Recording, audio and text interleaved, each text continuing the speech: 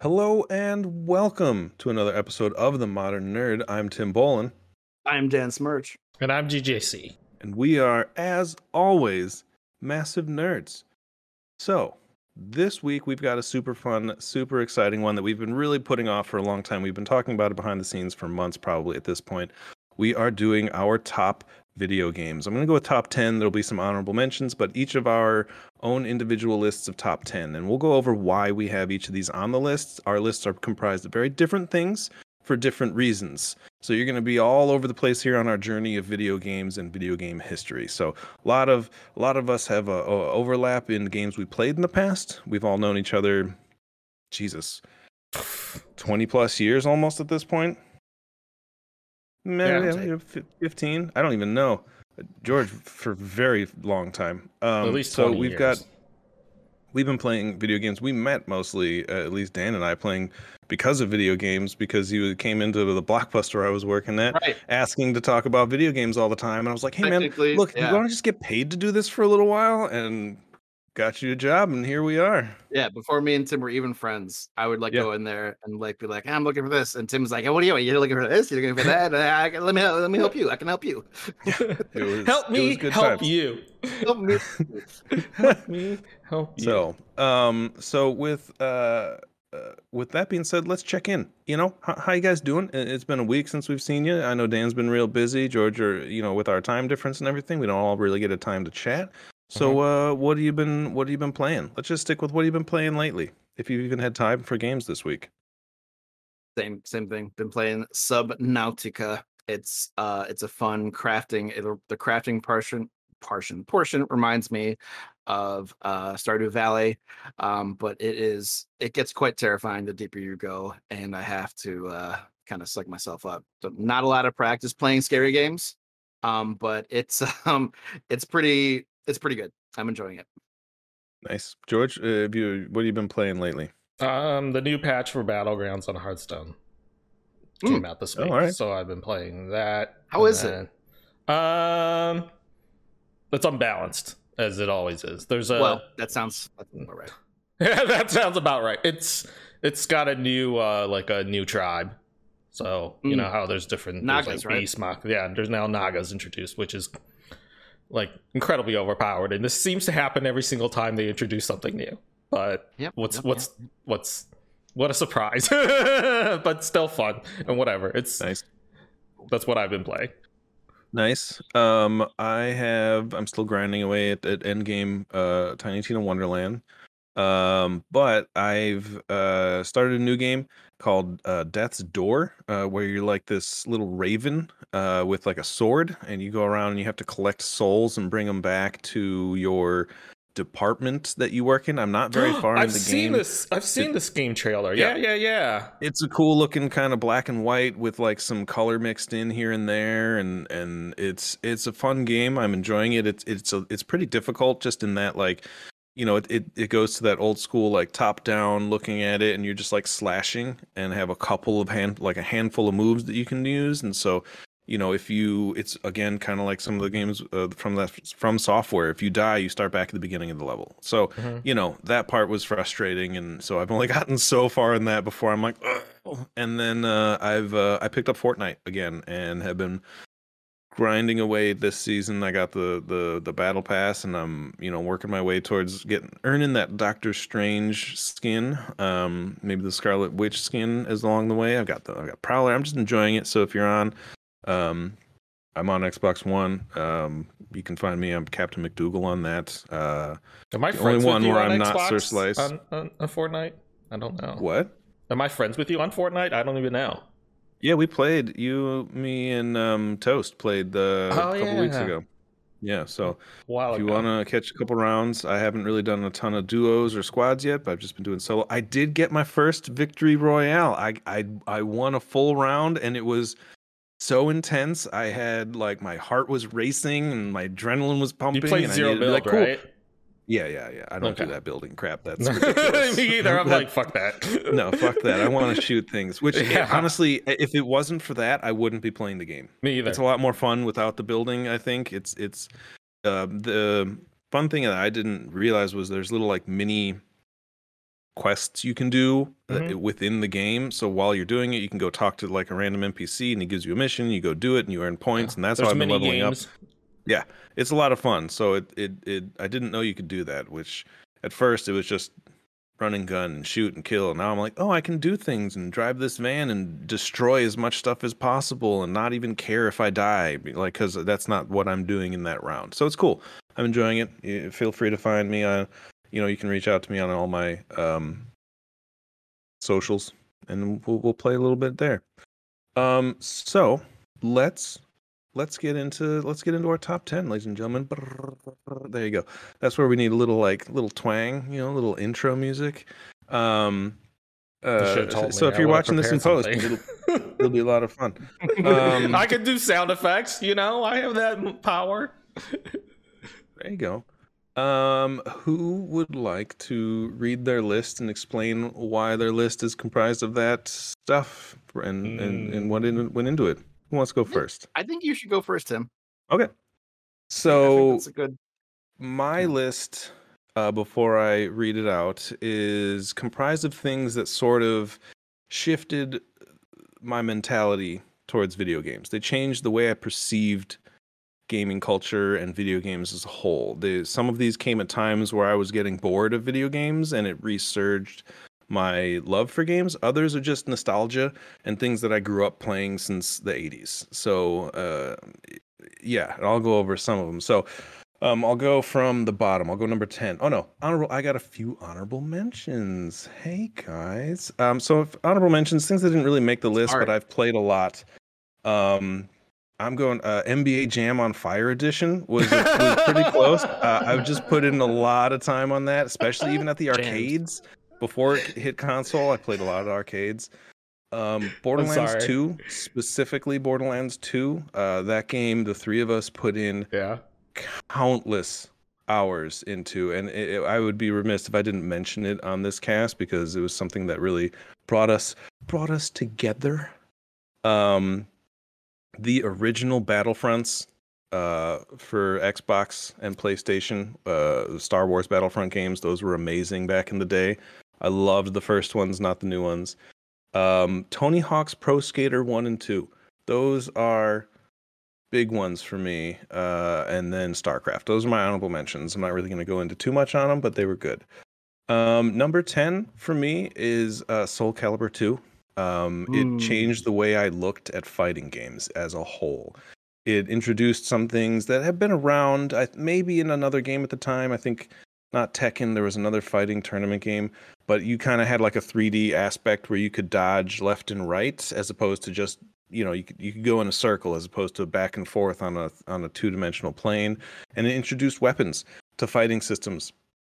It was way more fast-paced than Mortal Kombat's. Number 9 would be Pokemon Red, a game I grew up loving on my handheld. I played that so much. I still play Pokemon games to this day, and if it wasn't for that one, I wouldn't be playing them. I play Pokemon Go. I played the one on the Switch.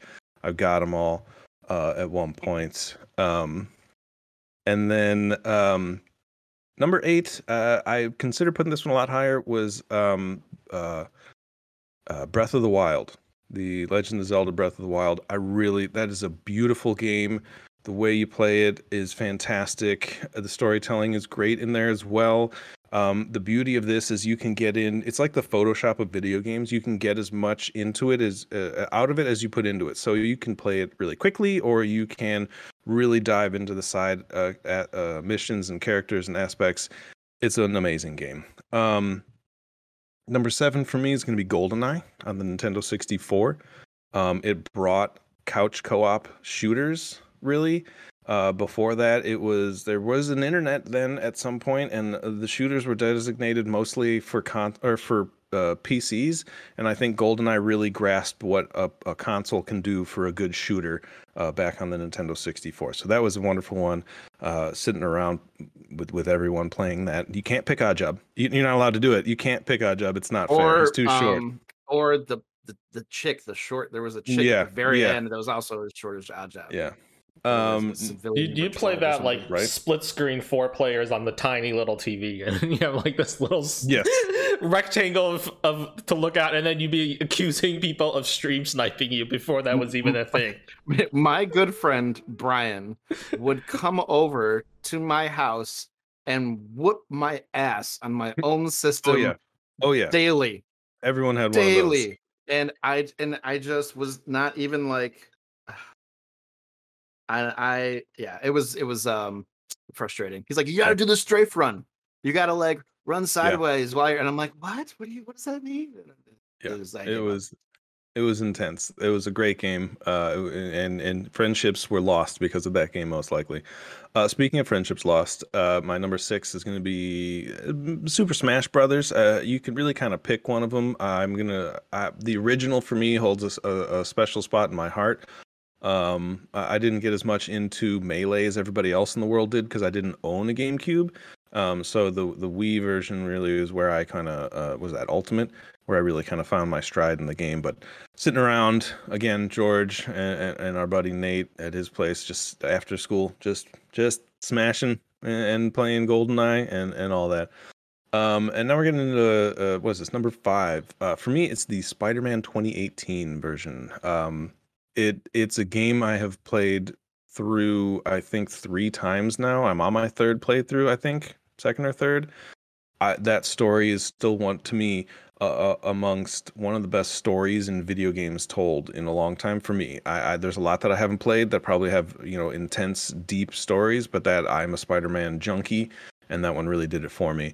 Then also the 2018 God of War was one of the most gorgeous and put together video games I've ever seen in my life. The fighting, the combat, the story, the big reveal at the end, the anticipation of waiting for the sequel. Like, they made me just sit here and like itch every day waiting for another one of them. It's a phenomenal game. I recommend anyone with a PlayStation play that for sure.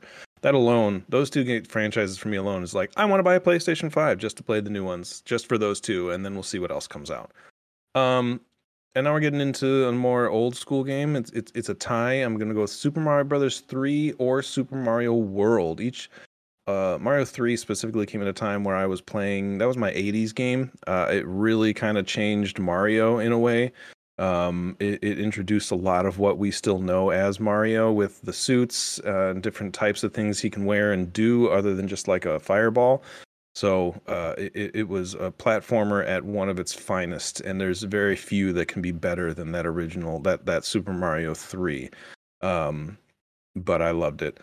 Now we're in my top 3. I'm at Red Dead 2. Red Dead Redemption 2 was, again, I'm on like my 3rd playthrough.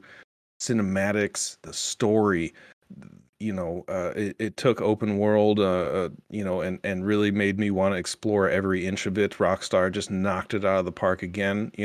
They've got some great ones in the books. GTA's, all of them. Vice City, San Andreas for me was my big one of those. But Red Dead 2, I could play forever. But I probably will. That was my number 2.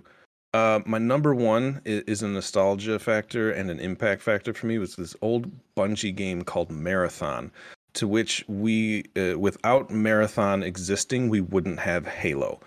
And Halo is one of the biggest franchises on the planet for video games at this point.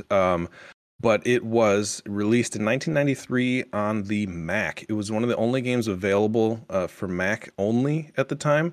It released the year, or it was 94. It was the year after Doom. And if you remember Doom, the original, you couldn't use your mouse and view up and down. It was only left and right when you're walking around. Whereas Marathon was the first ever shooter to introduce full axis of motion. You could look up and down and left and right back in 1994. So I didn't own a Windows game playing growing up, so I didn't get to play Doom all the time. I played it at my friends' houses, but I didn't get to dive into it and go from start to finish and play the story and really get that Doom experience. I got Marathon, and that really came when it renewed my vigor for video games. I was like, this is what a game can be. this is more than just a platformer. You know, I'd been playing all those games. I've been playing Killer Instinct and like all these other fighting games and everything. And then this came out for me. My uncle gave it to me, and it came on floppy disks, the smaller hard disks, and it had like 8 discs. So like you'd be playing and beat something, and then it's like, oh, take the disc out, and I'd put a new one in and go back and forth. And Good times. it was nuts. And they made 2 more, and then they made one that was not exclusive to the Mac, and it didn't do as well. But it put Bungie on the map. Really, they had a game before that, but it really cemented Bungie as players in the game, and it took them a long way. And they went into Halo eventually, and took a lot of what they did from that and used it and made Halo, which was a great game. So that's my top Nice. 10. Let's hear from Dan. Okay. This was hard. It was real hard. This is hard to pick 10 games over the course of our lifetimes. Yeah, it is and very hard. It's really hard to not. It's like, what do you choose? You know, I'm very Barney Stinson, in that new is always better, but not really. But it does feel like the more games have how far they've come, it's hard to not appreciate just not only the graphics and the gameplay, but the cinematic value of everything has gone up significantly. And for me, I found it a real challenge to not pick most games that had come out in the last 5 to 10 years. I had to really remember to pick games that resonated with me. And what I ended up with was really were games that were really not a lot of multiplayer things happening. It was games that had a strong narrative and a strong storytelling ability, and stories that, since you're playing as these characters, just resonate that much more in me than a movie or a show. And I love video games for that reason, how far they've come. Before I do my top 10, oh man, I don't even know. I will say, before I get into it, I will remember the first time I saw Mortal Kombat changed me from like little dude Dan to little gamer Dan. Seeing what this game made you a man. Little gamer Dan. Seeing what, in my eyes, was essentially looked like real people fighting and being controlled was I was like, and then seeing, not too long after that, seeing my first fatality, Sub-Zero pulling a man's head and his spine out of another man's body. It was like the season. It was like the Red Wedding for me for the first time as a kid. Just like it was. And from that moment on, I was into video games, and it resonated within me. I will never forget it. That being said, a few honorable mentions before I get into my top 10.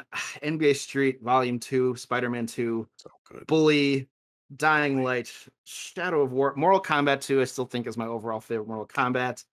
There was a game called Grim Fandango, very underrated, I always felt.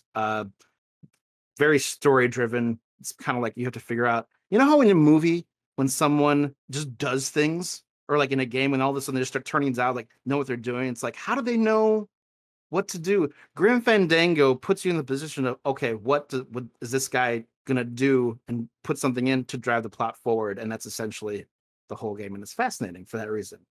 Here we go. Top 10. Number 10. I couldn't pick one. Smash Brothers franchise. The first one started off. Second one, maybe my favorite. Brawl, I played the most of. Brawl. That's what it's called. Thank you. The more recent ones, I actually like a little bit less, because you guys will find this funny. They fixed things like I can't dodge like an insane fool all the time. So there's actually penalties for dodging over and over. The game. Yeah, basically, yes, that is correct. And then Melee we got is broken. Melee is broken. Brawl's not far behind in my opinion. That's fair. Then we got Overwatch.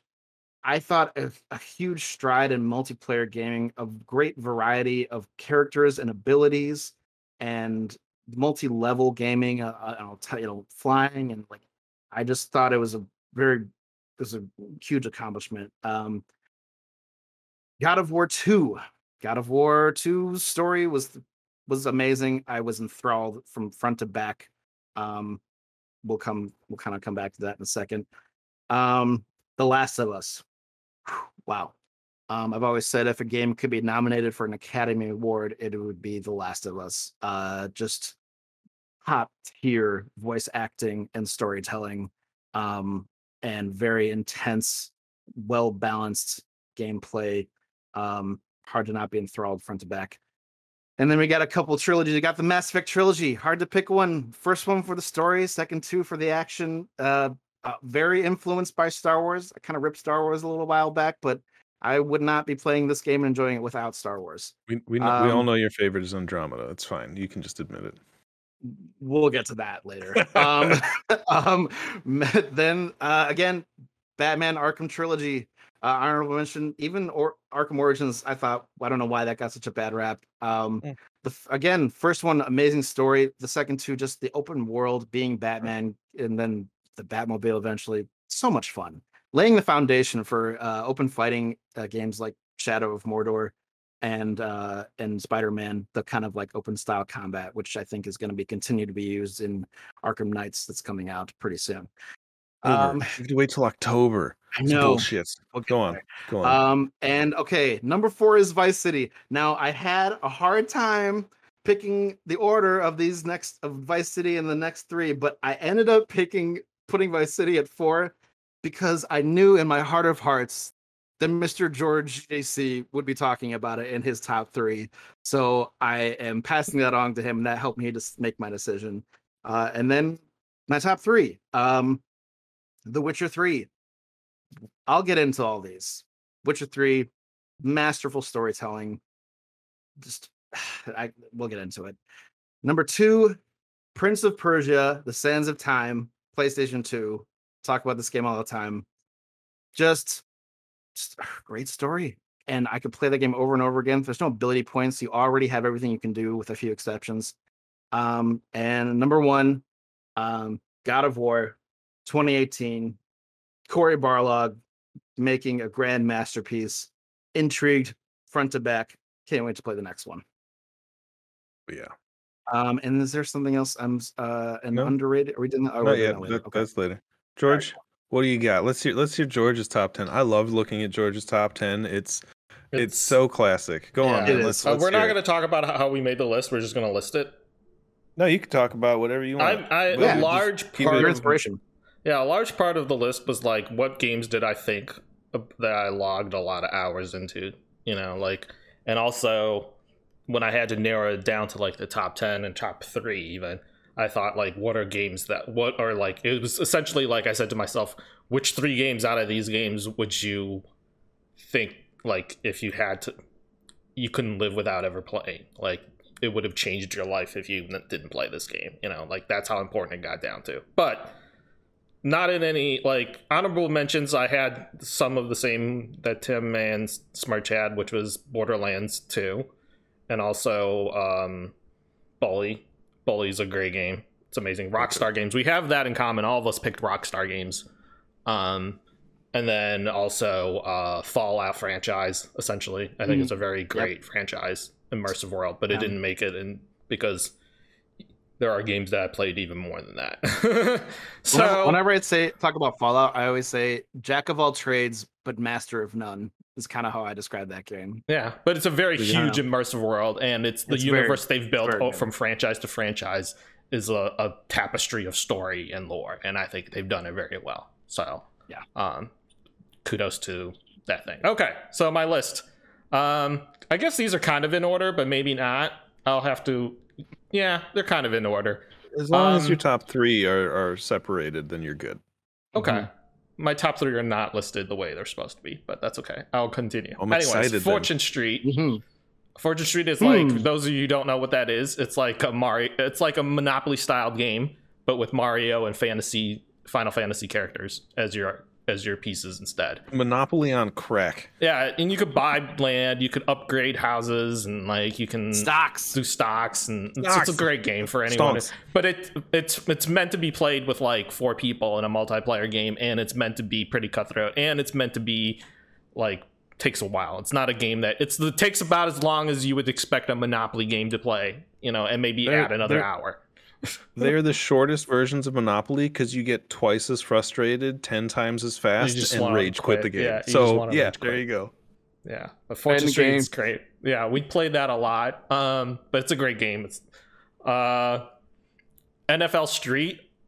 Honestly, like I never had any interest in football in general, like at all. Like I didn't even understand the game at that time. At that time, I didn't even understand what football, like how the rules of football went. Like what is a first down, second? None of that idea. Why are we kicking it now? Like none of that idea. How many points do you score? No clue. Okay. This game NFL Street taught me football. It taught me like the positions. It taught me some of the players. It taught me like the basics. Obviously, there was no kicking in that game, but like I understood. Okay, normally this is when they would be kicking for an extra point or whatever, instead of, you know, whatever it is we're doing now. So like I understood the game a lot more because of that video game, and I wouldn't have my love of football if it wasn't for NFL Street. And it was just way more entertaining of a game to watch and play than like Madden. I've seen people play Madden all the time, and you're just like, whatever, every single year it's the same thing. Like it's just a new alliteration with new faces. Like, okay, whatever. Like, don't care. Like that's what it was. Okay. After that, Soul Calibur 2, dude. Like that's the one that's arguably to this day, people who play Soul Calibur can say that that's the one that kicked off the franchise. They may not say that's the best one because, you know, it's been generations. But a lot of people point to that being the one that kicked off the franchise, and people were like, they put it on the map. It was such a great game. Like, and also it comes from a great studio. It's the same studio that does Tekken. So shout out to Dreamcast. Yeah, they're and Soul Calibur 2, what I want to say is what was amazing about Soul Calibur 2 is that it had the foresight to do like console exclusive characters. It was one of the first games to do that, so that if you had all 3 consoles, you were like the coolest kid. And we had all 3 consoles at one point, but the Wii Cube is like something that's portable, so people would take it home and like not have it all the time, you know, because it's so small. People would take the Nintendo Cube with them, and so like I barely ever played as Link, but Link was a really cool character, and like they had Spawn for the Xbox, and it also had Heihachi. It had Heihachi, yeah, it had my Heihachi. Okay, moving on. WCW versus NWO Revenge. Oh my God. 64, Nintendo 64. Okay. Me and Spurch and Slice talk about it all the time. I'm not going to go into it. Dude, can I just say how awesome I thought I was at that game until I played you guys and you reversed every single one of my moves. And I was like, how are you doing that? You're like, you gotta press R the right time. I was like, I do that. It's not work. And me and Tim, like we do the fake out thing where it's like we stand up and down real quick in that game and then grab you to dodge it. And Smirch had no idea what we were doing because he'd never seen anyone use that technique before. Yeah, like the fake grab and like the duck and quick. Yeah. Anyways. Moving on. That was the last time I played that game, by the way, I'm pretty sure. Smash 64. Smash 64. Like, also the game that kicked off the franchise. Amazing for its time. What a great idea. I still remember the commercial. No matter how they toss the dice. Yeah. So happy together. It was like a bunch of mascots hitting each other with stuff. That commercial. I remember that commercial. Yeah. Final Fantasy X. Landmark game that's in like the first of that generation console that like really showed off PlayStation 2 graphics. It was just such a beautiful game and so immersive and such a great story. And like to this day, it's so hard to like find a Final Fantasy that holds up to that. I kind of was. Final Fantasy X. That was such a great game. Yeah. Yeah. Yeah, that was so good. Finally, okay, top 3. Final Fantasy VII. Also the first one of that generation console, PS1. Cloud story is infamous. He's the most famous character in the whole entire Final Fantasy franchise, hands down. Cloud is the most famous one. Final Fantasy VII is the most played Final Fantasy, at least in our generation. With the, I guess now with maybe 14, maybe With the more remake, players. though. No, I don't know. Now with It's the a good remake, you question. can definitely solidify that. Yeah, Final Fantasy VII is Probably. like that's their golden age of Final Fantasy. People would all agree with And that. a great animated movie, by the way, Advent Children. Mhm. Yeah. Really good. Great. Really, really good. Beautiful For its movie. time. Yeah. You couldn't tell a difference back then when you're like you No. thought this was a. At moments so you're good. like, is this a live action movie? It's so good. Yeah. Very good. Great Great action. Number 2, Mario Kart Wii. There it is. We all knew I what was think that's coming here. probably the best Mario Kart in the sense. Yeah, probably the best Mario Kart in my It's opinion. Mario It's Kart Wii. It already like I mean each iteration of Mario Kart gets good, is good, but this is the one that like had the best. The graphics started looking really great. Like the controls were really great. Yeah, that's the one that I played the most on. It's probably the one I still kick ass on if we ever find a Mario Kart Wii that works. I think that was the last one that had manual driving. Yeah. Mm. Or no, had automatic and manual. Automatic, yeah, Sorry. changed down to like you have to drive manual now, I think. Yeah. Or you could still drive automatic, but it's very weird. It's not the same anymore, like from what I remember. Anyways, and finally, my number 1 is GTA Vice City. There it is. We We all knew. I've it was coming. logged like countless hours into it, and since we're going to the top 3, I guess we can stop there. I don't need. We're talking about top 3, right? In Yeah, detail. we're about to drop into the top 3 here. George, I love your list, man. Yeah, it's fantastic. It really makes me kind of wish I went a little more nostalgic, but I really your list my has got some criteria was memories. like, what 3 games do you think your life wouldn't be the same if you didn't play it? And those are the 3. Yeah, mine is definitely a different perspective, but that's why we're here. That's where I am too, except for one of them. But George's, man, all but Final Fantasy X. I've played every single one of those with you, like alongside For the Ride, like high school back in the day, NWO Revenge, just sitting there in. Oh, did I miss one? Did you? No, I think so. you got it. Oh, you I did. missed You did. Galaxy. I did miss one. by- Super Mario Galaxy is one of the ones Yeah. that were in there, but it's not in the top. It's like number 4, I would say, or number 5. It's That pretty was good. a great game. The Super Mario Galaxy. Great game. Where, yeah, what a hard thing, what a hard act to follow in Mario 64. Where do you go from there? And the answer is to the stars. Yeah, Super Mario Galaxy. Oh my god. Yeah, it's I picked like games that were like the first one of that generation of consoles, and that was the first one for Wii, right? So it was just so beautiful. Is that the like, newest game? What? Is that the newest game on your list? Is Mario Galaxy? It might be. It might be. I It love might it. be. Yeah. Well, Mario Kart Wii came out the same time Super Mario Galaxy came out. I'm pretty sure it came out that same year. So technically, it might be Fortune Street. You're right. It might be Fortune Well, but Street. if we want to get technical, Fortune Street came out well before that. It only ported to the Wii with the US release. No, I Oh, think is Fortune that how Street that still works? came out. No, Fortune Street came out kind of late. Yeah, It I'm still waiting came for out later Fortune than Street those. 2. Super Mario Galaxy sold with the Wii console. It was the game that came Yeah. with it, or you could get the Mario that's Kart true. version, That's or you could true. get the one with both. So Fortune Street is your newest game. That's fantastic. hilarious. Funny. Yeah. Sorry. Okay. That's fine. So let's take a minute here to talk about let's talk about our history with the Smash Brothers franchise talk about- because Let's talk about Smash, baby. George That's a and good I transition. started playing this back at I believe my first experience with it was over at our friend Nate's house after school. We'd all go hang out and play that and GoldenEye, mostly that.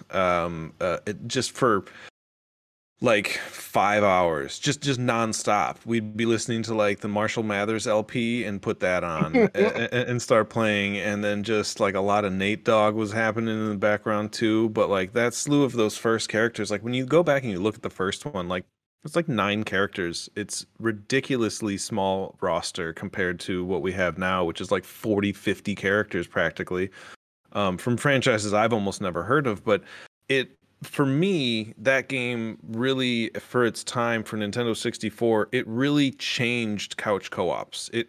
For for the better. There's been numerous games that have tried to capture that, and they all try and do something slightly different. Like one of the latest ones is that Nickelodeon game, which was apparently just awful, and I regret spending money on it. But I had to try it. I had to know because it's I don't nostalgic think it's bad. for It's that just one. we're too entrenched in our Smash ways that like the differentiation is like too much for Yeah, us. it's not a bad game. I'll give it that. You're right. It's not a bad game. But we grew up with this game, and so much so that like even with a gap there was between when I started playing this to when I met Dan. When I finally met him, we were like, oh hey, what about Smash Brothers? And we're like, oh yeah, you play Smash, let's do this. And like fun, it resurged, like it came back into my life because like I said, I never had a GameCube, but then eventually I was playing Smash Brothers over and over and over, and it just became a whole new thing, a second time in my life. I have two impactful moments with one video game. That's like very rare that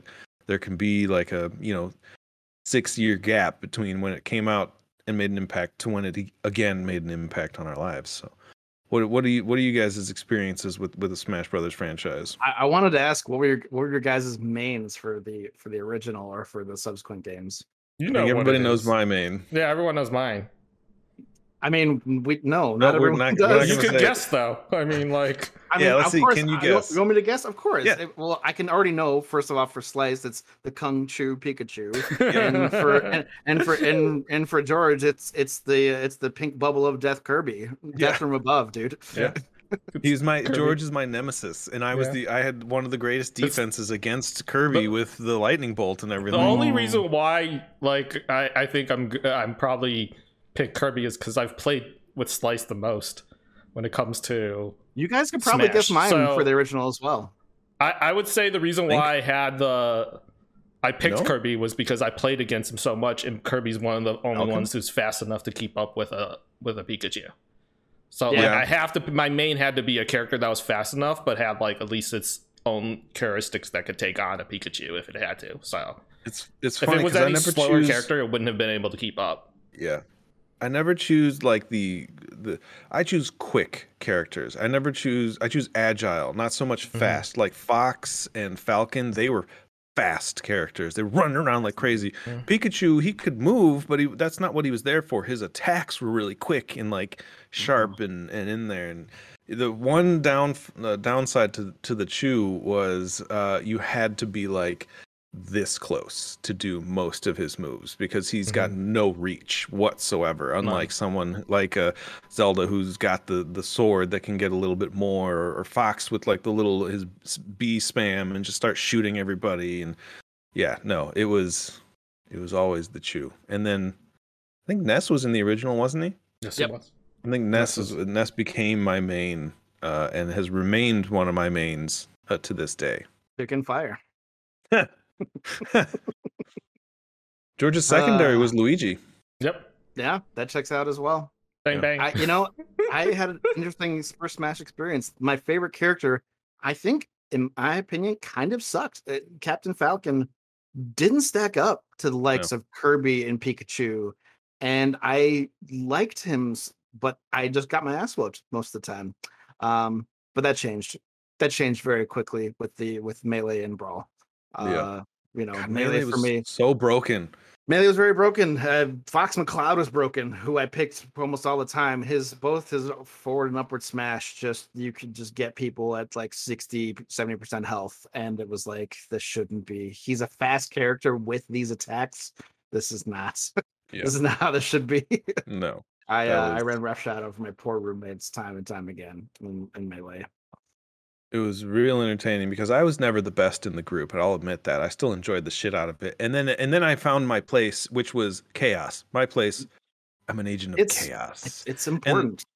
And then I worked as a youth counselor for a while, so I worked with a bunch of teenagers. And in the beginning, I started just like, I was pretty good compared to some of them. And then they were still putting in the hours though, putting them in. And I was just casually playing at that point. So eventually I started getting my ass whooped by a bunch of teenagers, and I was, in my late 20s. And I was like, okay, cool.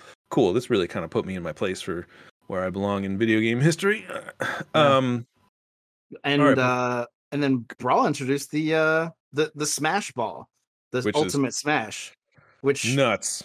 I don't know. How do you guys feel about that? It's a love-hate relationship. They're super entertaining and fun, but like it when it's on, it almost shifts the focus from fighting to, capture the ball. So it depends, I did eventually find my stratagem of let them go for it and then attack them while they're going for it instead of trying to go for it. Yeah, my strategy is don't hit it until the very end and then throw a sword or a bat at it. It's a good strategy as well. And then it pops, and then you get it, and it's great. But also, I think the downside is that if you had a character who had a really weak ultimate smash, you're like, it kind of deterred you from picking that character because you're like, well, that guy's ultimate smash kind of sucks. Even though he might be a good character or she might be a good character, you're just like, that ultimate smash kind of sucks. There's few people who have like a really good OP one. I would say one of the people who had an OP one, Captain Falcon. You could get like 3 people on that one. That one is OP. His was hard to get though. His was hard to get, but you could kill 3 people easily with that. Yeah, but you had to get people just in front of you though. Yeah. And even then, that's hard to do. The ones where you have to aim them, I actually don't think those are as good as like a PK Thunder. Like, and you're just, I'm just dead. Like PK Thunder is funny. But some of the maps are huge, so you can actually still kind of survive that, actually, if you manage to. What were your guys' mains for Brawl? I just want to hear you guys say. Still the same. Still the same? Yeah, I mean, I really dove into Ness. Ness became my main for that. Diddy was like up there. I started playing Diddy a lot. We played a lot of Diddy, yeah. Yeah, but it was late discovery for him. But I definitely had a hard time against you with Diddy. I would say I had a harder time against you with Diddy than your other characters. Yeah, because it was at some points I was just kind of like, I'm just hit buttons. Just fuck with Dan. Yeah. What about George? Did you play anyone new? We know George's new main. Oh, Mr. Game and Watch. Mr. Game Watch was the one that I picked up in Brawl. Yeah. And I suggested you try him. I don't know if you recall that. Yeah. He's goofy. Really got into him. And also, because I'm colorblind, he's like stands out easily on the battlefield because he's like just the black little stick figure. So it's like, true. I don't have a hard time following that. He's like, I can see him easily, as they say. I think that's where I found Peach. Yeah, another later rival for you as well. She's someone I still will play with. Yeah, you played more hers in the recent one. I definitely remember that. George's secondary was Rob. I did used to play Rob sometimes. I don't remember him playing as Rob as much. Not as much. I mean, you guys. Mr. Game and Watch is really where I started. My 2 top, I think. Fuck Snake, dude. Snake. Fuck him. Snake's an asshole. Snake was very broken. Yeah, in that game, very, very broken. You could charge his downward smash attack, a proximity mine that I didn't have to worry about. It just explode, and I could charge it up, and he's like, and you could just charge up a really like powerful one, and all of a sudden you're like minding your own business and just kablooey. You've blasted off again. And the other one would be Ike, who's to this day probably one of my tops. Or D2D. You can't kill the D2D. I don't think I was. It was more of like I was like, I'm gonna get my ass whooped as D2D, which I always do. I am John Cena as King D2D. Like I go in there and everybody whoops my ass for probably like 90% of the match, and then I'm just like, yeah, and fucking get the kill. And they're like, what? Like that. I don't feel like I'm winning with D2D ever, but I still sometimes can pull off a win once in a while. Fair. It is just fun and chaos. A little chaos is always fun. Yeah. Okay, so before we go too far, because I didn't stop my stopwatch when we took a break, so I have no idea what the time is at. Let's dive a little bit into our top 3s. So really give us why these ones are in there. If you want to focus more on 1 or 2 of them just for time's sake, would be appreciated, but I don't want to cut anybody off. So who wants the reins? Dan does. He's chomping at the bit. I can see it. Go, Dan. It's funny. I don't have as much. I feel like I've talked about Prince of Persia on this podcast before. But we'll go in order. Witcher 3. It's hadn't played Witcher 1 or 2. Tried to play 2. felt way too dated for me. Couldn't do it. Um, Read up a little bit about what had happened going into Witcher 3. Getting rave reviews from every single gaming source ever. I was like, it's time I gave this thing a shot. And third person like sword fighting games have always been my thing. I can't honestly say the combat is why I love this game. It's good. It's not great. There are flaws to this game. The horse riding is a big one. This Roach is not the greatest. But the reason horse. it's up there, poor Roach, dude. Got done dirty, dude. He got done very dirty. Whatever. He names all of his horse Roach, so it's just the next one's Roach as well. Not even Roach 2, just Roach again. The reason this game is up there is its storytelling ability and how it's not only great, like fantastic in the main story missions, but every little random side quest or monster hunt that you have to do is an adventure, and you find yourself trying to figure out, like, it's never predictable. Every single one, you think you might have an idea of what, and maybe you're right. Sometimes a broken clock is right twice a day, but sometimes it's just not. And you start to learn that it's not really about, like, like many things. It turns out more often than not, it's man is the most evil monster of all the land, which is a great, what a twist. It's a good, the way they do it and the way each individual, even the smallest stories unfold, is a masterclass at video game storytelling. Something that is, I wouldn't say lost, but something that is never applied to the totality of a game. And that is, to be able to experience that over and over again with each and every quest is amazing. I can't, even on a replay, I would forget what happened, and I'm like, oh my god, that's right. And your decisions affect everything that you do in the game, not to a huge amount, but enough that you notice things later on. And it's one of the grandest of RPGs. And for me personally, I'm a little over the whole, character creation and what kind of person that is. Like, Geralt of Rivia is an established character, and you can do things just very slightly of one or two ways of how he would do it.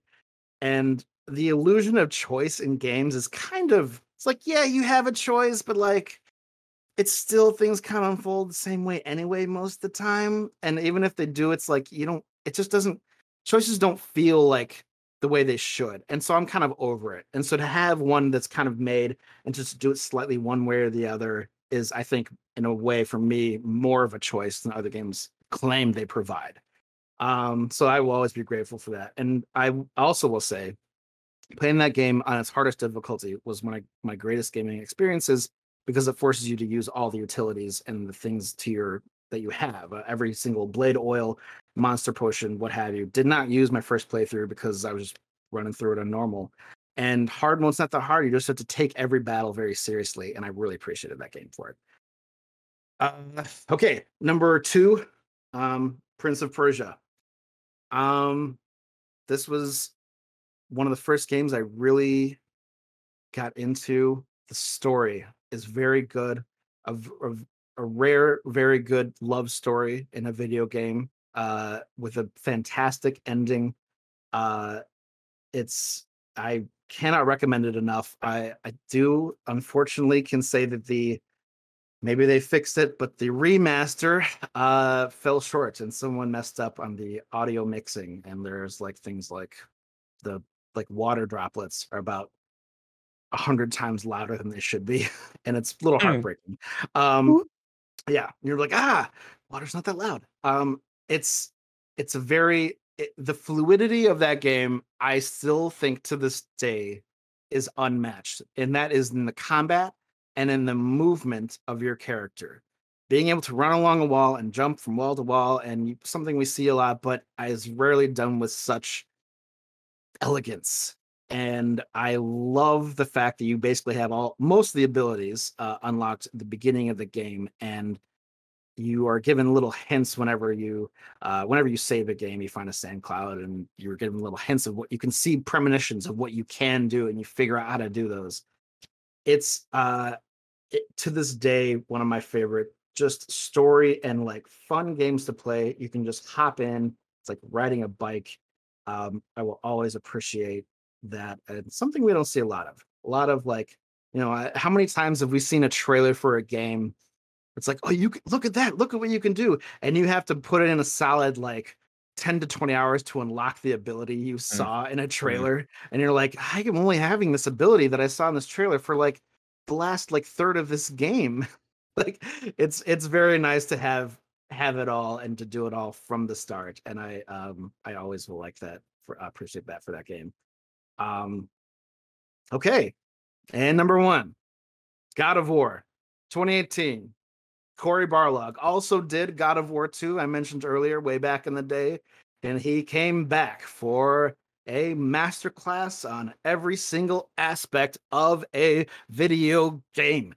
Everything about this is good. I cannot say a flaw about this game other than that I wanted more and I wanted to know more about the story, but that is just another compliment to this game's storytelling ability, the mystery of it all, and the amount of unanswered questions still by the end of the game, despite being a very fulfilling story, a huge challenge, and not just games, but in movies and TV shows, and even beyond that.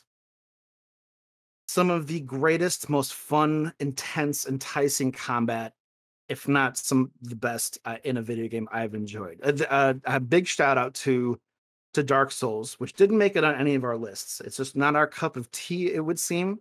But Dark Souls changed the landscape of games, and God of War is no exception.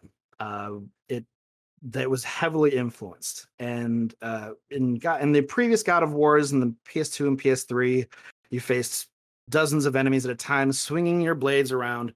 And in this game, not only does it make sense from a gaming perspective, it makes sense from a narrative perspective.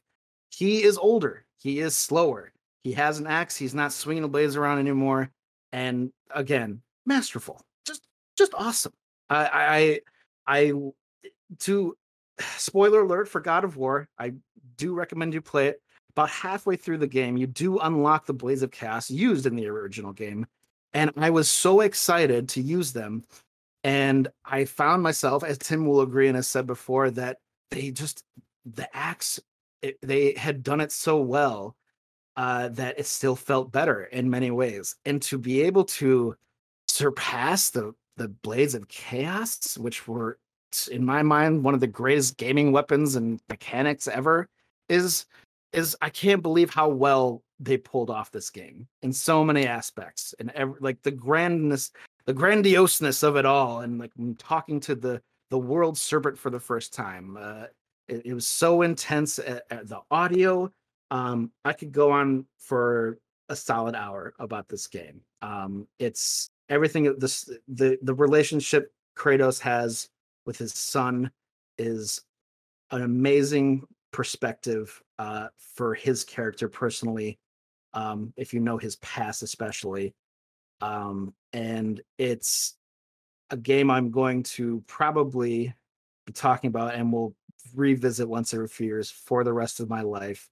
Whether or not I choose to face that damn end the game boss fight against the Valkyrie Queen again is another matter. That is hands down, I think that is the toughest boss fight of my life. Took me a solid week, I think, and lots of frustration. I don't know how fulfilling it was at the end, but it felt good to accomplish it.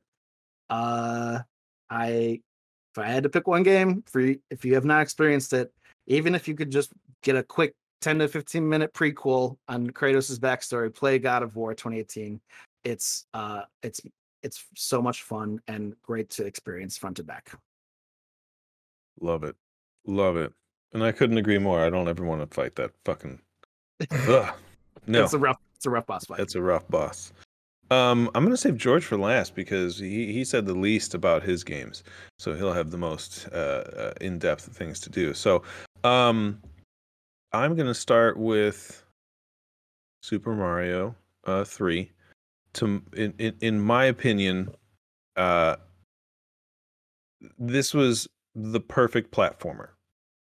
I don't know of many platformers that can really that really need to even exist. I mean, that would exist without these types of games, especially the Mario franchise. But the amount of levels that you have in Mario 3 was good. You know, it's still to this day, if you don't use any of the warps or anything, like it'll take you a while to get through that game. It's a fun game to play as a platformer if you're in it. Like it's just built perfectly. You know, there's enough where they added to the game from the previous to make it feel fresh and new, especially from 2. 2 was weird. But like, you know, you get the new Tanuki suits, you're gonna get the new you get the frog suit, you get like all the statue one, you get all these different suits and stuff where you can fly and utilize these levels in a way that really hadn't been done before this. So it changed the face of video games, I think, for the better. As far as platformers go, and it really put a stamp on Nintendo, really kind of solidifying its victory over Sega, which on paper Sega should have won. They had the better console because it came out closer to the Nintendo than it did the Super Nintendo. So Sega had a leg up going into it, and Nintendo was like, "Okay, cool, fuck you. Here's this." And the first, you know, it was one of the earliest SNES games, and it put that console on the map. Um, growing up, I had we called it the Nintendo room. It was basically the old nursery from when me and my sister were babies. They had the crib in there. They took it out and then put in a little tiny desk that came up to your knees maybe, and had like a old, you know, the old school TVs on there, and we put the Nintendo and the Super Nintendo in there. And my sister and I would go in there and just fight over who was Mario. And, you know, I had, it was just tons of memories with that game. I still will go back and play this game. It's one of the few games from the 90s that you can go and play and not be disappointed in, because you're not like, you don't need the graphics to be 3D and lifelike. The gameplay will hold up for the rest of time, and nothing will need to change. You don't have to load and update. You don't have to, you know, download something in order to play. You just play the fucking game and you go. And it was one of the earlier ones, I think, that you could actually save. You know, so the original Mario, if you died and lost, you're just over. You're back at the first, and it was annoying. So you know, it allowed you to like save the game and go have dinner and come back and continue to play where you were. So, you know, I really enjoyed that game and will play that any day of the week with anybody. Um, I'm gonna go into Red Dead 2 is my number 2. It would be for me the same level that Dan had as God of War 3, but my nostalgia factor beat out my need for perfect graphics and everything. So Red Dead 2 for me is a lot like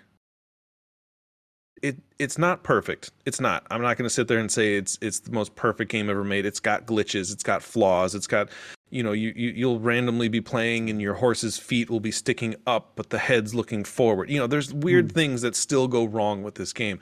The story though, like for me, it pulled me in. I don't know what it is about Westerns that it just really made me want more. But as I was playing this, like, not only did it improve on the original Red Dead gameplay, which if you go back and play it, is like, it's not great compared to this one. When you're riding a horse in Red Dead 1 versus now, like, it feels like the horse is just sort of gliding in the first one. Whereas now, like, it feels authentic and real, and like the way they designed the backgrounds and the cinematography used within this game, there are moments and screenshots that people will put up online and put up next to a picture of like Montana, and people will go, which one's a video game, which one is real, and they'll pick the wrong fucking one. Like, it is one of the most beautiful fucking games out there. I mean, just putting it on cinematic mode, setting a waypoint, and just letting your character run, just like on a horse traveling across the country, and you know, randomly you'll get like a Willie Nelson song that comes on in the background, and you're just like, this is just really nice. And you just got good music, good soundtrack that plays along with it. Arthur Morgan is your main antagonist, and they did him so well of like a character who is so out of his time. His time is up for like as far as like cowboys and that mentality is coming to an end. It's turn of the century. It's 1899, 1901, right in that era where things are starting to become industrialized. You're starting to kind of move towards the future, and this guy is clinging. His gang is clinging on to their good old ways of what they want to do, and like it really is it's just so well told, and you're so immersive, and you get to like you go hunting, and you take all the things, you make packs and you wear them, and it has an impact on what you do, and it's useful, and it just every part of this game made me want to play. I've replayed it several times, and it's a long game. Like you'll put a lot into the story because you're going to want to do all the side missions and find all the Easter eggs, because it's Rockstar and they stick them in there just because it's what they want to do. And I will go back and play Dutch. The voice actors are so good, and they got the original voice actor who played John Marston from the first one, and you're like, that's cool. That's a really cool throwback to be able to get this guy to come back after like 10, 12 years. He's not going to be your favorite character because he's a whiny, snivelly little bitch in the whole game, but like I had an emotion about that character, and it's a video game. Like there's games now that can do that, but there's not a lot, and this is one of the top ones, especially like Dan said, God of War. It was my number 4 for God of War. I left it because I knew Dan was putting it in there, just like you left Vice City for George, because I was like, I'll let him go into town on that one. But I'll just be like, I'm bored. I have no games to play. I'll restart Red Dead 2. And then they made Redemption. Yeah, and then they made an online, which for a time was really fun. If you have a crew and you're running around, you take the same game world and gameplay minus some of the hunting because it's not as needed in there. But now you get to run around with your friends and like go rob trains now and like do all these cool things. So if you've got a crew, it's so worth it and so much fun. And you can just go fuck with other players, and that's just entertaining for me and causing chaos. So I love it. There's not enough I can say about this game. My number 1 is a game I haven't played in a long time because you can get a port for it now, but it's not great. But it holds the nostalgia, and it really did change my life for video games. Like I played all those console games. I played, Mario, and I had Killer Instinct. I had man, there was one where you had like, it was on Sega, and you were like a skateboarder, you put on a different helmet and you give you different like power. It was super cool. My neighbor had like the Michael Jackson Moonwalker game that I always wanted to play because it was just good music. Shaq and, Fu. Like I had Shaq Fu, but I had all these games, and I didn't have a Windows computer. I didn't have, like top of the line stuff at the time. So when my uncle introduced me to Marathon, I was like, this is amazing. You're fighting like aliens, and it's got the differences between Doom and this is I went back and watched gameplay from the original Doom. The original Doom soundtrack is like, and it's just super fucking intense, and like you're just like adrenaline is pumping, and you're like, oh my god, what's coming around the corner? And then I watched videos of Marathon, and it just immediately was like, I remember every sound that's going to happen, and it's just like melodic, calming, soothing kind of music playing in the background. It's almost like elevator music. So like you can run around, and then like you hear these creatures, and they make like a really not super duper threatening. It's a little creepy, but it's not like overly off-putting, so you can still turn and shoot. And the cool part is like I can shoot him in the foot, I can shoot him in the head. If I do a chest shot, it doesn't do as much damage. Whereas like in Doom, I watched this guy play, you just pull the trigger. There's no aiming. Really, you can go left and right, but if someone's up on a platform above you on the screen, you just pull the trigger and it shoots up. So you lose some of the strategy in the original Doom game, whereas in this one you had to look up and click and shoot, and it just really made me want to get more into first person shooters and continue down that world, which a lot of people talk shit about first person shooters because they're like, because of Call of Duty and Battlefields, where it's just like, oh, that's all it is. It's just that if you only play those games, you're not a real gamer, which I call bullshit. You're playing a game, you're having a good time, you're interacting with people. I don't care if you're playing Sims 4 or you're playing Call of Duty and being a fucking a nester. What do they call them? Camper. Like, play the game, enjoy it. Fuck anybody who tells you the game you like is bad. If you like it, fuck them. Don't let anyone tell you not to like a thing. It's your thing. It's your joy. Don't let anyone ever steal that from you. Sorry, we dealt with a lot of this shit growing up. Video games weren't cool. Comic books weren't cool. Play sports, be outside. I'm like, fuck you. I'm gonna go sit in the room and gain 10 pounds. Mobile gamers get a bad rap too. Like, people who play games on cell phones. Mobile games is one of the largest. I can't do it. But it's one of the largest like portions of gaming, actually, if you count it. Yep. Like, there's people who like, commuters or whatever, who are just like playing games on their phones. Even like some really just, my sister loves those like ones where you're like running a bakery or a winery or whatever. Like games that you never think that people would enjoy. They do, and there's nothing wrong with that. I know what Tim's about to say. Damn it, George, I hate you. I have to go back a little and do a shout out to not a top 10, but Overcooked 1, 2, and then the new re-released one. Those games are insane. If you want an amazingly intense, fun, chaotic, adrenaline pumping multiplayer experience, go play the Overcooked. Or if you want to get yelled at. It's intense. Here's the thing, the games like that, two games I never thought I would play, Overcooked and Stardew Valley, because I tend to look at something and I'm like, oh, that doesn't look like that awesome or worth my time. Like, that's not always the case. No. It's the content of the game that matters, and not the cover of the art, so to speak. And God, countless hours in both. Very good games. Oh yeah, good games. Okay, so that was my walk down memory lane and my rant on game haters. George, let's hear why you've got, what did you got? You got Wii. You do it. What are your top? Give me your top 3 again. They're out of order, so I couldn't even tell. They are out of order. I got Mario Kart Wii. I think I didn't really play Double Dash because I didn't have a cube to play that on, but a lot of people enjoy Double Dash. Some people think it's like the abomination. It's a very controversial topic in the Mario Kart franchise. Some people think it's like the abomination they should burn with fire. Some people want to come back. I'm all for whatever. I don't, I'm not, no opinion on it, so I can't say, but I feel like Mario Kart, like on the Wii, really, like they took it, like that was the step above anything. Like, the graphics looked amazing, like the controls of the game got really beautiful, like the way you like implemented like the drifting and all that. It was like honestly the masterpiece. And I think from that point on, like, it was a hard act to follow also, like, because look what they did. The Deluxe is technically, Mario Kart 8 is technically still the one that came after the Wii. It's just a redone one for the Switch.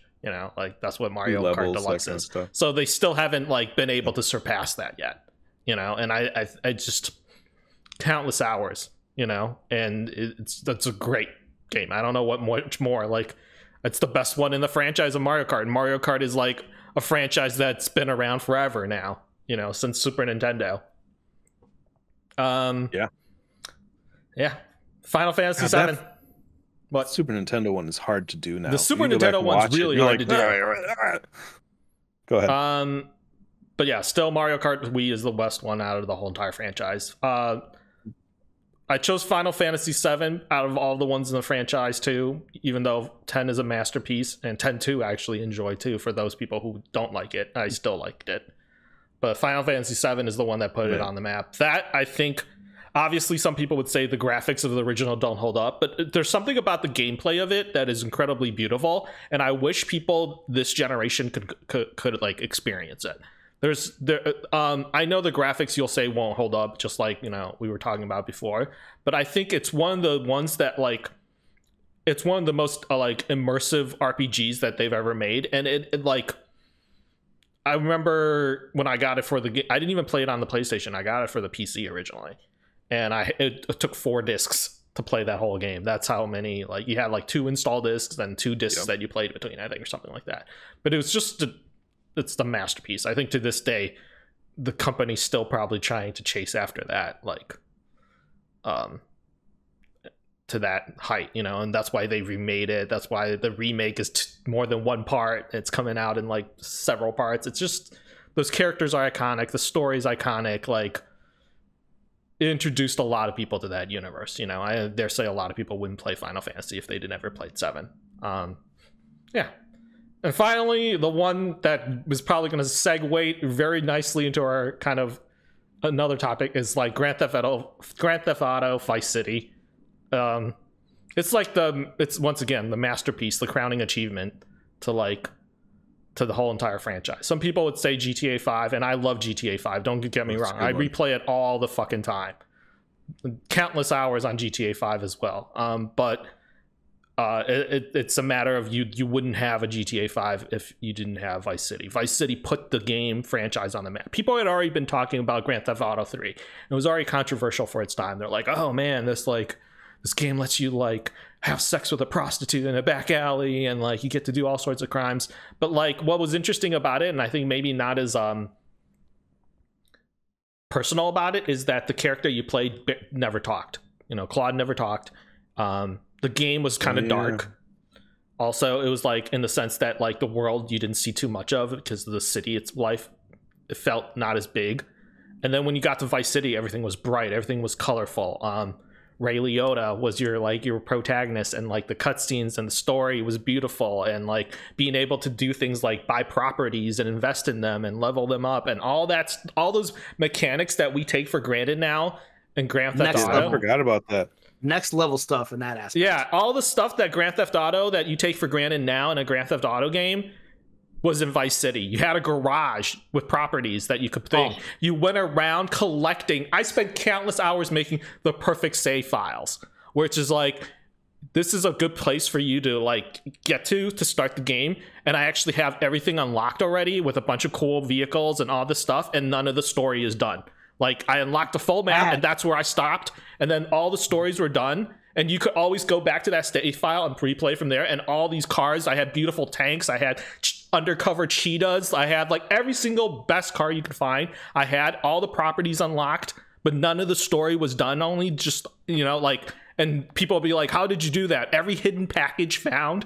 Like people, like those were like golden save files, because it took a lot of game prep for you to play that and then not play any of the storyline, pretty much, aside from unlocking the full map. And so I think just countless hours creating those like amazing save files that are beautiful start points were, I don't know, probably half my life was spent doing that. Like, I don't know. A lot. It's and like I said, like voice acting on that was so much better.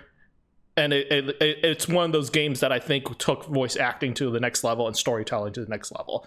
And because of that, I think there wouldn't be like sandbox games and open world games like that. It developed a whole franchise on its own, essentially, and it really launched it. And Vice City, finally, as a final point, how impactful Vice City was.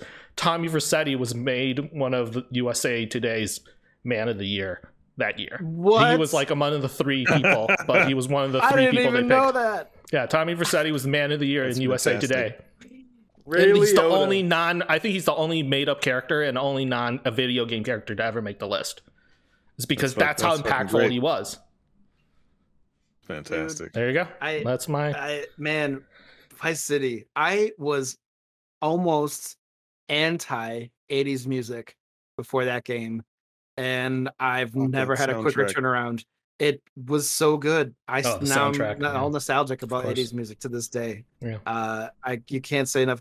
God, that end game stuff, to do all that work to get the final 2 story missions of the game is huge. What a bold risk for a game of so long ago to make. Games didn't do that, I don't feel like. Until then. Amazing. Yeah. Amazing. The driving. God, the driving. And what's interesting is chronologically, the story takes place before GTA 3 too. So it's kind of funny because you'll see the GTA 3 characters and you'll be like, oh, there's Avery and there's like Claude and there's like all these other characters you saw that are kind of like made cameos in Vice City. And it was a bold risk for them to kind of, instead of making a sequel, like a prequel story, to kind of, and then to take on an era and to also obviously pay tribute to like other pop things such as like Scarface and other mafioso and that kind of Miami Vice and all these inside jokes that cultural references that are put in it. I think it wouldn't have like things that we take granted now and Easter eggs and cultural references that are made in video games we take for granted now today. You could directly see like how it comes from Vice City, because Vice City had no shame about it. They were not tongue-in-cheek. They put it out in the open. They're like, this person, they hired Jenna Jameson like to be the porn star voice actor for the porn star character. Right. They had no qualms about like making a splash in the pool at a time when probably video games were not okay. Like people were not okay with video games already, and they were like, well, you know what? That one made it less. That put national news, you know, with like the amount of violence and everything they had. They made no qualms about making a splash in not just the video game world, but just in the world in general. And that I think to this day is something that video games try to do, and maybe probably very rarely achieve. You know, like it's how often do you think a game makes that big of an impact culturally nowadays compared to Vice City? It's very hard to find a game in the last few years to even say that. So I don't know. Yeah, it's an amazing accomplishment. God, the mansion is just almost straight up the Scarface. Yeah, mansion. It's straight up Scarface. And what a cool, like, I had personally not seen Scarface, and then when I did, I was like, hey, it's the mansion from Vice City. Even though it's not, but you know, it was a cool moment. And I gotta say, big ups to Grand Theft Auto 3, which laid the foundation for this game. It didn't have quite the storytelling part, but it was still very good. And something that we haven't brushed on is, I mean, the first true, people will say what preceded Grand Theft Auto 3 was a game called Driver, and there was an open world aspect in that, but to me, Grand Theft Auto 3 was the first really true open world game to go anywhere and do anything. And what an accomplishment, and how many games have followed suit since then. Even though I feel like we're seeing a drop off a little bit of not as many open world games. Maybe we had an oversaturation, so people are making different choices based on that. But regardless, very cool concept that we see and we will continue to see in games to come. Yeah. Did anybody owning play apartments, multiple save points in RPG games? Like that's a concept. Like having a home, like things like that. Those are things you take granted for an open world RPG that like Vice City laid the foundation for. And you were like, oh yeah, like games didn't really have that like before that kind. And like you just have one save point or one home. Yeah, it's right. Grand Theft Auto 1 and 2. Not for me. The top down was the top down. Was crazy, man. 2 was weird to play. Does anyone remember in Grand Theft Auto 3 you could switch your view to go like? I do remember that. It was weird. And I did that for about 2 minutes. I was like, nah, I'm good. Two worked in the overview because it was more of like it was less 3-dimensional, and they didn't have as many things protruding, so it fit better in that game. But I remember playing that over at our buddy's house. Honestly, the whole franchise is still really amazing. Like even up to now, like except for 4. Shout out to San 4. Andreas. 4, it had great. I mean, it was the first one for that generation, but 4, I mean, I love it because it's like they screwed up the driving, which is a big part of that game. What's amazing is another thing about it is that the franchise once again is in like an immersed, like they're all connected. You see characters make cameos in all across the franchises. They all show up. Like people still randomly show. Like GTA 5 still has characters that are from random GTAs before it. Like I think you could pick up what's it called in GTA 5. You can actually use I think Packy McCready, who's one of the friends of Nico in Liberty City. You can have him as one of your bank job crew members. So it's like this continuality of the story is all still in that same world since like GTA like 3 essentially, and I love that. Like what more can you ask for? Like okay, so we have gone through our top favorite games, which are all, most of the lists are all fairly well known, well received games. Very few surprises, I'd say, for anybody here. I think Overwatch was the biggest surprise on the list for me. That you you had. never liked it. I mean, that's okay. Oh It's, no, I love the game. Don't get me wrong. I really do. I think it's fantastic. It just, think I of just of had to all of them. have something on there that I I'm so I'm so tired of the same old multiplayer Yeah. It Call was of different. Duty, Battlefield bullshit. Even Valorant, a game being revered, to me is just Counter-Strike with powers, Oh, peeking Counter-Strike around was good. corners.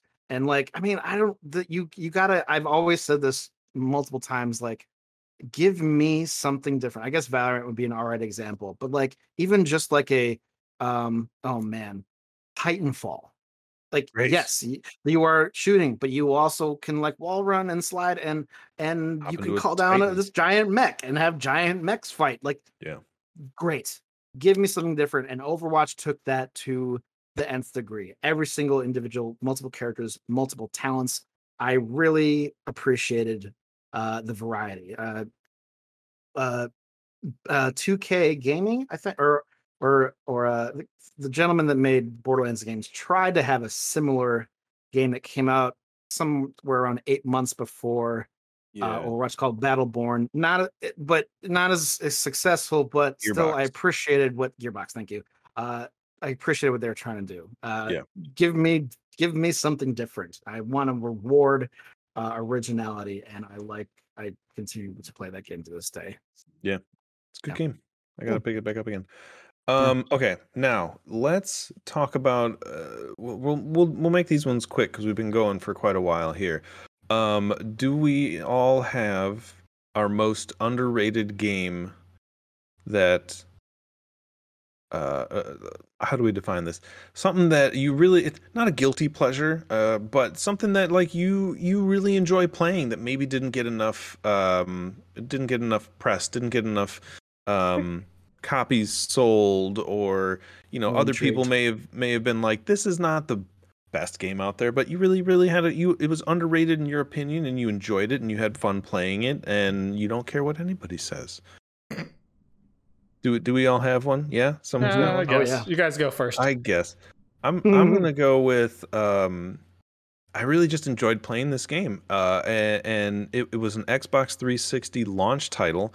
And it was Cameo, the Four Elements, I think, was what it was called. And you're this like character who looks suspiciously a lot like Fern Gully.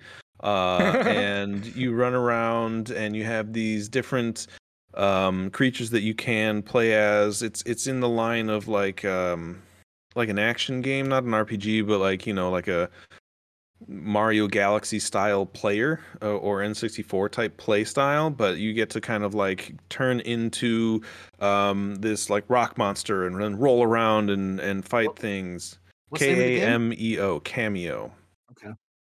I really, when it came out, when the 360 came out, I was um really wanting games, because in my opinion, all of it had the most launch, and not even an opinion, I think it had the most launch titles of all the Xbox game consoles.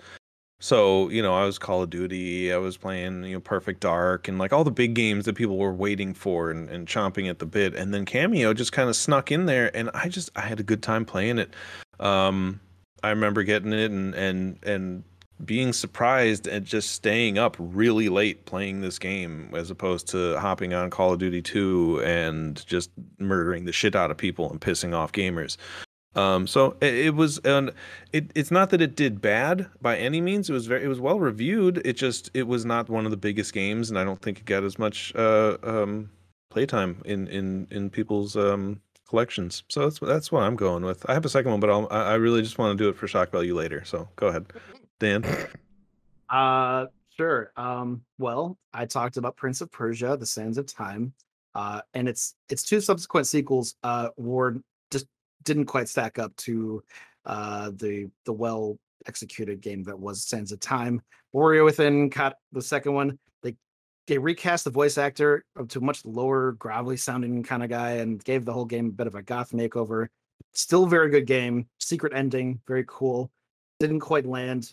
By the third game, they learned they messed up. They brought back the original voice actor from Sands of Time, but it was too late. The damage had been done, and there was a cool kind of like you were alternately like this. There was called the Two Thrones, and you were sometimes this dark prince that had different really cool powers, and it was a very good idea. Just couldn't quite nail what the magic they had captured in the first game. Still very good though. Two Thrones, very very good game. They stopped. No more Prince of Persia's for a while. Then next gen PS3, they drop the Prince of Persia. No following title, just the Prince of Persia, 2008, PS3. I thought it was great. I thought it was really fun. To this day, if you just look up, maybe we can get this in post, of like the combat in that game is cinematically some of the coolest like visuals you've seen. You were with a girl who has like these teleport powers, and she teleports you around to like hit these guys and slide, and then you'll peer above them and like come down with your sword. It's a very I don't know why it wasn't more successful, especially given the success of the Sands of Time.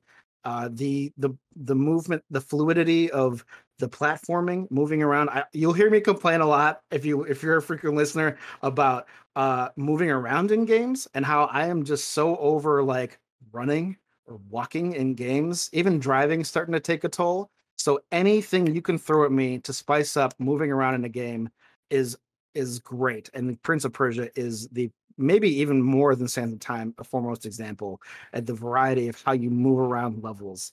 You have this claw that allows you to like climb up on ceilings, and it's just a fun, I think a very fun game. And what's most disappointing is that is a constant mystery surrounding this Prince of Persia. We don't know much about him, and it was clear that whatever he was or is going to be revealed in future titles, which we never got because the success of this game was not good. And maybe that could be attributed to the prior two entries that had come out that were just not quite as good as the Sands of Time. I will always be sad. It's a really fun and it's a pretty good story too. I don't know why it was more successful. Great combat, great platforming. You could just kind of hop in and just go around levels, have it like flipping around, doing like crazy moves to get from place to place. And again, another great example of what is a blossoming love story. Something that doesn't really happen in games often. And when it does, how good is it really? I mean, sometimes it either lands or it doesn't. And the chemistry between these two video game characters on this very underrated game was masterful. Amazing banter between the two of them. And I will always be sad there weren't more subsequent sequels to this very fun, lighthearted game. And to make matters worse, they had a DLC that really teased the next game, and we just never got it.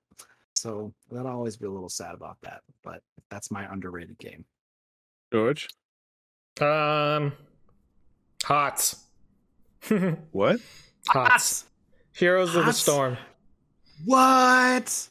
Okay. Quick prelim to this one. There's two games that I introduced both of you to that you both went on to play like 1,000 times more than me, and it's Hearthstone and Heroes of the Storm, which is fucking hilarious. Right. But go on. Oh my God. No, wait. Stop the presses. I've been taking credit for introducing George to Hearthstone. But I showed you Hearthstone since he's been streaming, and when in fact Tim was like, "You should check this out." How about that? Yeah. Clip it and ship it right now. Hearthstone, one of the bigger of the two that I really enjoy playing. It's a lot of time consumption to get into that one. A lot of money for Hearthstone, but go on, George. That's another Heroes of the Storm. Heroes of the Storm. Without Heroes of the Storm, I probably wouldn't have found Hearthstone, first of all, because I never would have downloaded Battle.net. But Heroes of the Storm is like an MMO. Well, not MMO. It's what's it called? MOBA.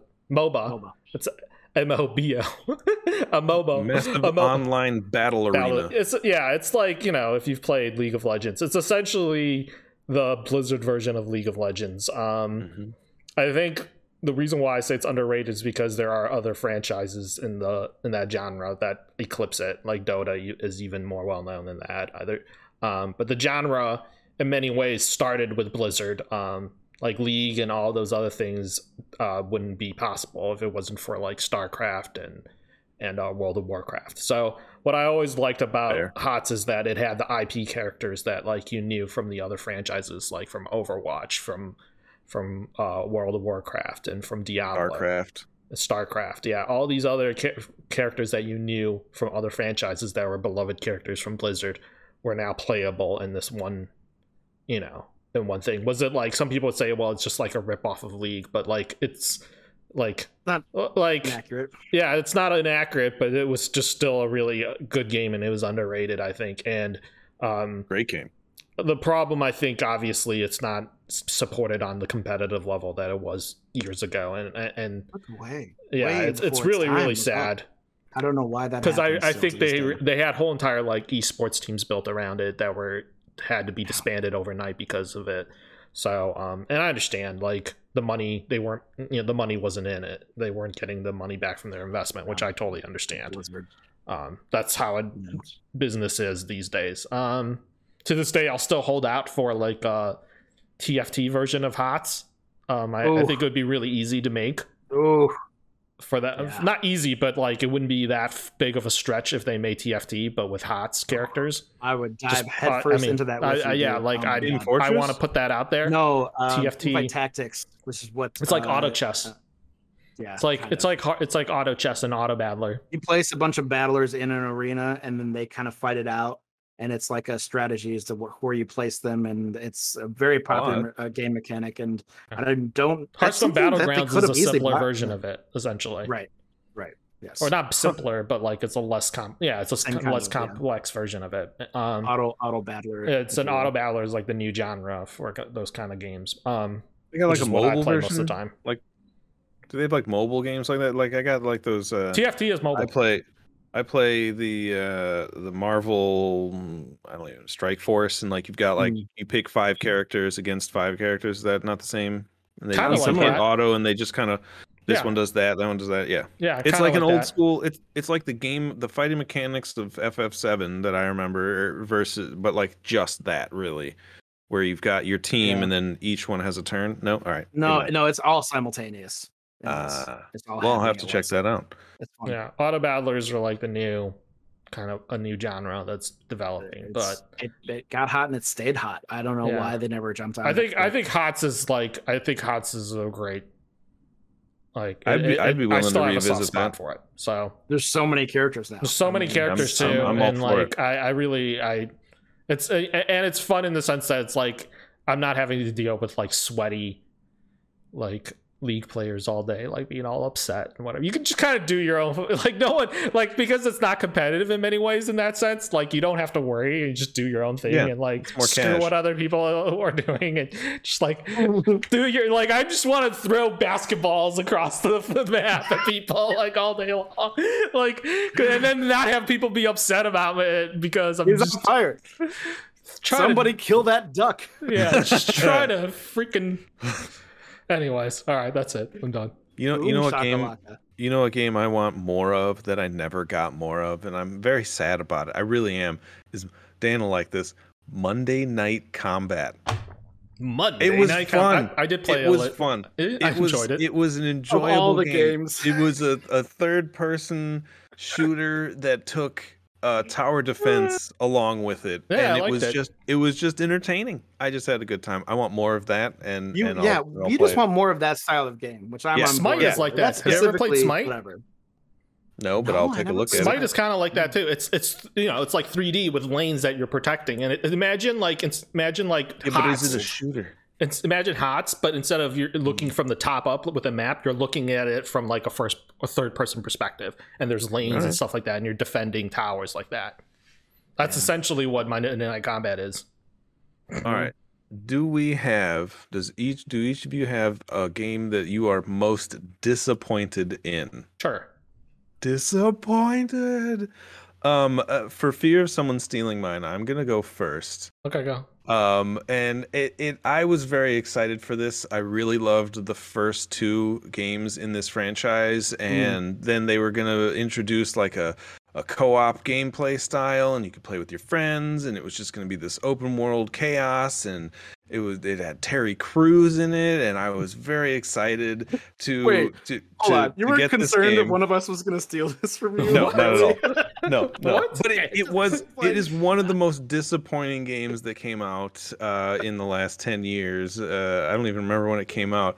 But it was Crackdown 3. I was super excited because I really loved Crackdown 2. It was fantastic. It was just fun. It wasn't like a hyper intense story driven game, but it was an entertaining game and it was fun. And this one came out and it was basically the exact same thing with like no improvements. It went through just production hell. It got pushed back like 5 times over multiple years, and when it came out, you had to download 2 separate things. One is the single player version, and one is the multiplayer, and the multiplayer was one of the biggest loads of crap I have ever seen in my entire life, and I was so sad and disappointed about this game. It let me down. I had one of the original marketing end cap signs for the original for Crackdown 2 in my garage, and the third one, just I was so sad. I was so let down by it. It was so disappointing. That's all. What do you got? I mean, you already spoiled mine. What is it? Mass Effect Andromeda. Just. All right, I forgot that I did that. From what I understand, it has been patched, and the greatest. You'll notice that a lot of what I've talked about today, thematic and storytelling took kind of a big forefront into the games that I've talked about today, and Mass Effect is no exception. That's the dialogue and the storytelling and the character progression is one of its biggest strengths, and to go from the trilogy to this, where people are just like have like this is like their default expression on their face, talking about everything all the time. There's literally a clip of a woman saying, "My face hurts like from all of like the crying," and I'm like, your face hurts because it doesn't look like it's broken, and your game was rushed to launch. I mean, I was immediately taken out of it. I've thought about revisiting it, but it's hard to get myself to go there. I've heard the combat's still pretty good, which is its other strength. So maybe, but if I am watching a poorly constructed android deliver lines, it doesn't matter how good the voice acting is if their face is just like this all the time. So I don't know. It's really took me out of it, and it was real letdown from, especially given the standard that the previous 3 games had set. So I'll just leave it at that. The game's been torn to hell already, enough as it is. George? I was gonna say Borderlands. Borderlands 3? Borderlands 3. I was gonna say Borderlands 3, but I think there's good things in it too, so I don't want to like... It's good enough. It's good enough, yeah. It's just, it was a very long wait, and it was bound to, I mean, it had high expectations. DLC characters. Yeah, it had high expectations, but I think it really let people down. Recasting of Claptrap. Yeah, it's just a few missteps. And then another thing that I guess probably was sad to see was I think it's a good example is I feel like some good companies are falling off their pedestal, and Rockstar took a big misstep recently as well with the Grand Theft Auto a relaunch or a golden edition or whatever they want to call it, which is like the one with the 3 original Grand Theft Autos. It reminded me of the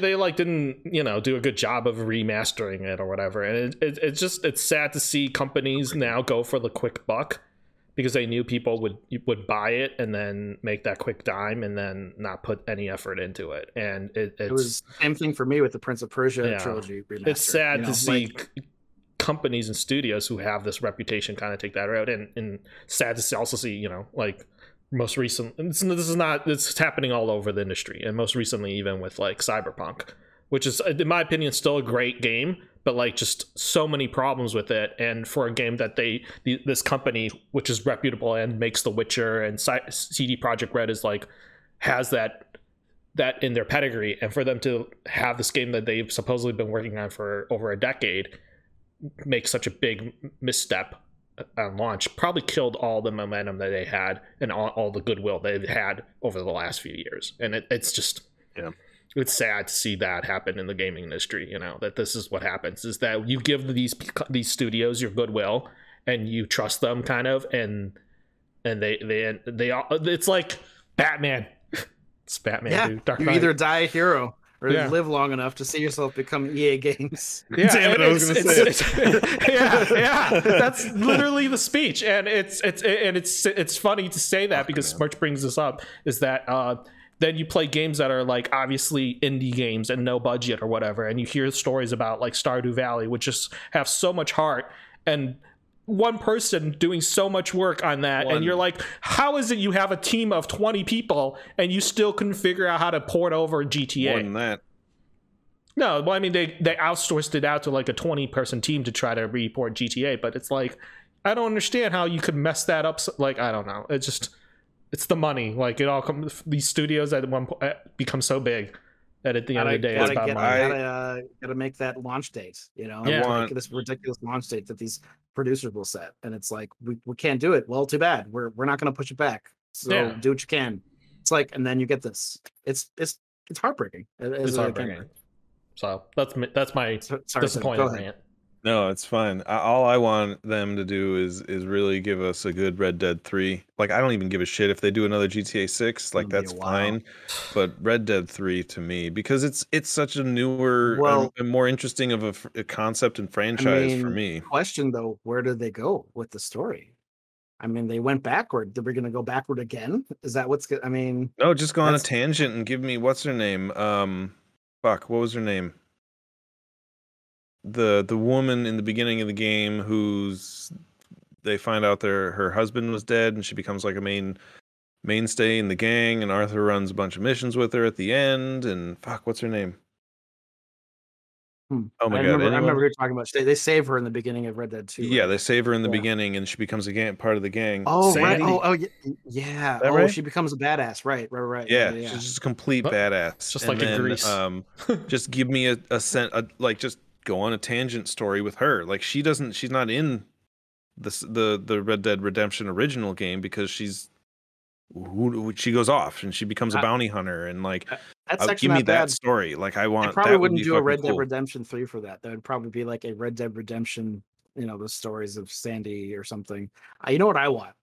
I want a Red Dead Redemption 3 with a Dutch Van der Linde rise to power, starting from the bottom. Now we're here, kind of. Or just keep going backwards. I think, dude. How interesting would it be to see a young Dutch Van der Linde work his way up to game boss?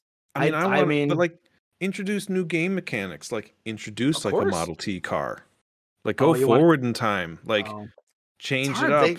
They more or less ended the story with John Marston in the first game. I mean, what, you want to go be his son? No one wants to be his son. Like, I can already hear the backlash on I don't know. It's hard to say. Anyway, we could go on forever talking about speculation on games, but we have gone well past our time limit. Yeah. So I apologize for anyone who was tuning in and left us there, and anyone who's going to watch on the YouTube upload. This is a long one, but there's some really good points in here. Some good recommendations on games. If you really are a gamer, I hope you really enjoyed this episode. Speaking of, if you are a wrestling fan, next week we are finally actually doing it. We have our wrestling podcast. We were gonna do it for WrestleMania because Austin came back, but we were all just like meh. And now we're just gonna go full nostalgia and just go wrestling and talk about it and just you're gonna hear a lot of good and bad. It's a crazy relationship we all have with wrestling. And it's gonna be fun. Of course, Dan's gonna give you all the bad, and I'm gonna give you all the positive love of wrestling. So tune in next week. If you want to catch us live, we're going to be doing it on Saturday morning instead of Friday morning. And normally I upload all of these on Saturday. Next one's going to go up on Sunday. So, again, thank you for watching. I have been Tim Bolin, and you can catch me on The Modern Nerd, nerd_modern on Twitter, Instagram, Facebook, all that stuff. Find The Modern Nerd. The YouTube channel is really where you're going to get a lot of this. Smirch, where can they find you? Merchandise on Instagram. Yeah, who said he was going to post last week and never did. And so now we've got Sir GJC327 right here, right now on Twitch. Yep. Yeah, and all of your, are you throw up your socials? You can throw them up there. What are you, GJC327 on literally everything? Everything else. Fucking right. Make it easy. Thank you guys. Tune in next week for some wrestling entertainment. Otherwise, thanks for coming. Thanks, y'all. Till next time. Wrestling. Cut it.